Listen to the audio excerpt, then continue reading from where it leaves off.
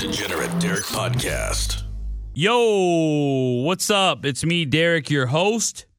Degenerate Derek Podcast, Season 3. It is the NFL Week 9 preview show. Just a real quick recap. Looking back on my Monday show, I just want to apologize for it. Very embarrassed by that show, as I knew I would be. Went back and listened to it. It's probably my most toxic episode I've ever done. I was just in a shit mood, and I really took it out on that podcast. And I listen back now, and it's very cringy. It's like, and I knew I would regret it. I knew it. I even said that on the podcast that I was going to regret that last episode. And I definitely do, but it is what it is. It's out there. Can't take it back now. Although I wish I would have. I wish I would have listened to it before I uploaded it and probably sent it to somebody and said, hey, should I redo this? And they probably would have said, yeah, that's a really cringy episode, bro. And but whatever, it is what it is. I just had a bad day. You guys got to hear that. So we're moving on from it, though. Monday Night Football, I lost. I had the Bucks minus 12. I'm on an incredible losing streak. I've lost my mojo. Will I get it back? Probably not. I'm just not feeling it. I'm not feeling it this week. I'm not going to lie to you. I like to tell you my mood going into the week, if I'm feeling hot or if I'm not, okay? And I'm not one of these guys that every week I'm just feeling great. This week, I don't feel good at all about these picks. It's a hard-ass week, though, I'll be honest. I am 26-28 overall in the year, which is not good. My arch enemy, my number one rival, Cuck Boys, is having an incredible year. He's 16-13 on the season, which is some bullshit. But congrats to him. I'll have his 5 picks coming up here shortly. This episode is brought to you by Blue Chew. Check them out if you need an enhancement for the bedroom. It is bluechew.com. And again, if you're listening on Apple, please subscribe. Give it 5 stars. It helps me out. Thank you. If you're on Spotify, click the follow button. Thank you. Okay, this isn't going to be a terribly long episode this week because everything that's going on. I don't even think I'm going to promote this episode. I probably won't even tweet it or Instagram it or nothing, just because I just don't feel like people are going to be looking for it this week because of the election and the fact that we still don't know who the president. I mean, we have an idea who the president's going to be, but it still hasn't been announced. And I just think people are just in a shit mood this week. People are feeling how I felt on Monday, right? And they felt like that for the rest of the week. And it's kind of cringy to see. So I'm just going to kind of stay out of everybody's way. I'm still going to put the podcast out. It's here. My 5 picks are here. But I'm not going to drag this episode out too terribly long, okay? And I hope you guys understand. I hope you guys have a great weekend. Let's just get straight into the 5 picks I have a hard on for that are brought to you by Blue Chew. Number 5. First pick on the board. My favorite pick. I'm going Steelers. Minus 13.5 taking on the Dallas Cowboys. Cowboys are 0-8 against the spread this year. 0-8. They've only won 2 games outright, and they haven't covered any of their spreads. And I just don't see how the Cowboys score. That's my biggest thing here this week is that, watching them against the Eagles, they did put up 9 points, 3 field goals last week, but they're playing arguably the best defensive football this week. Like, how are they gonna put any points on the board? I have no idea. Is Ben DiNucci starting? Is it Cooper Rush? Is it some other fuck that nobody's ever heard of? Who knows? But how do the Cowboys put any points on the Steelers? I always talk about how I don't like taking double-digit favorites because I don't, especially in the NFL. But in this case, I'm taking it because I don't see how the Cowboys score.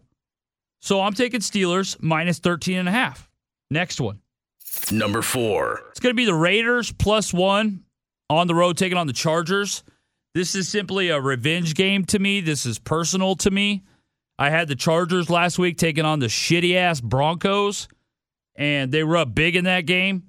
Not only do they not cover the spread, they lose the game outright like a bunch of bitches. I like Justin Herbert, but I mentioned this a few weeks ago when I had them against the Saints. The dude just doesn't know how to win yet. He has not learned that aspect of the game. and he will in time, I think. This week, Raiders are coming off a bye. They're getting shit on by the NFL. They're up to like $800,000 in fines because of COVID-19 violations. I think they're going to take it out on the Chargers. I like the Raiders +1 on the road in this spot. Raiders +1 versus the Chargers. Next pick. Number 3. I like the Giants. I'm kind of betting on some shit teams this week, I know, but I like the Giants on the road taking on the Washington football team +3. The Giants played Washington a few weeks ago, and they beat that was their first win of the year. Giants beat Washington 20-19. Now they play them just a few weeks later, and somehow Washington is favored by 3 against them. Giants defense has played really good this year. All right, they get a lot of pressure. They were putting Tom Brady on his ass last week. That's why they were able to cover, and they almost won that game against the Bucs. They had a shot at a 2-point conversion to tie and send it into overtime. Now they come in this week. They got to play the Washington football team, who is equally as bad of a team. This should be a pick 'em. It's not. I'm getting 3 points. Give me the Giants +3 taking on Washington. Number 2. Again, it's been a very difficult week, and I don't feel good about any of the picks. I'm saying that ahead of time, okay? Give me the Panthers +10.5 on the road taking on the Chiefs. It's just too many points, all right? I know the Chiefs are good. They're probably going to go to the Super Bowl, but 10.5 is just too much against a Panthers team that can play a little bit of football, all right? I think they can give the Chiefs some problems. They got McCaffrey back. All right, McCaffrey's coming in. He's coming in hot. Give me the Panthers +10.5. I really like that pick against the Chiefs. Number 1. This is a tough one.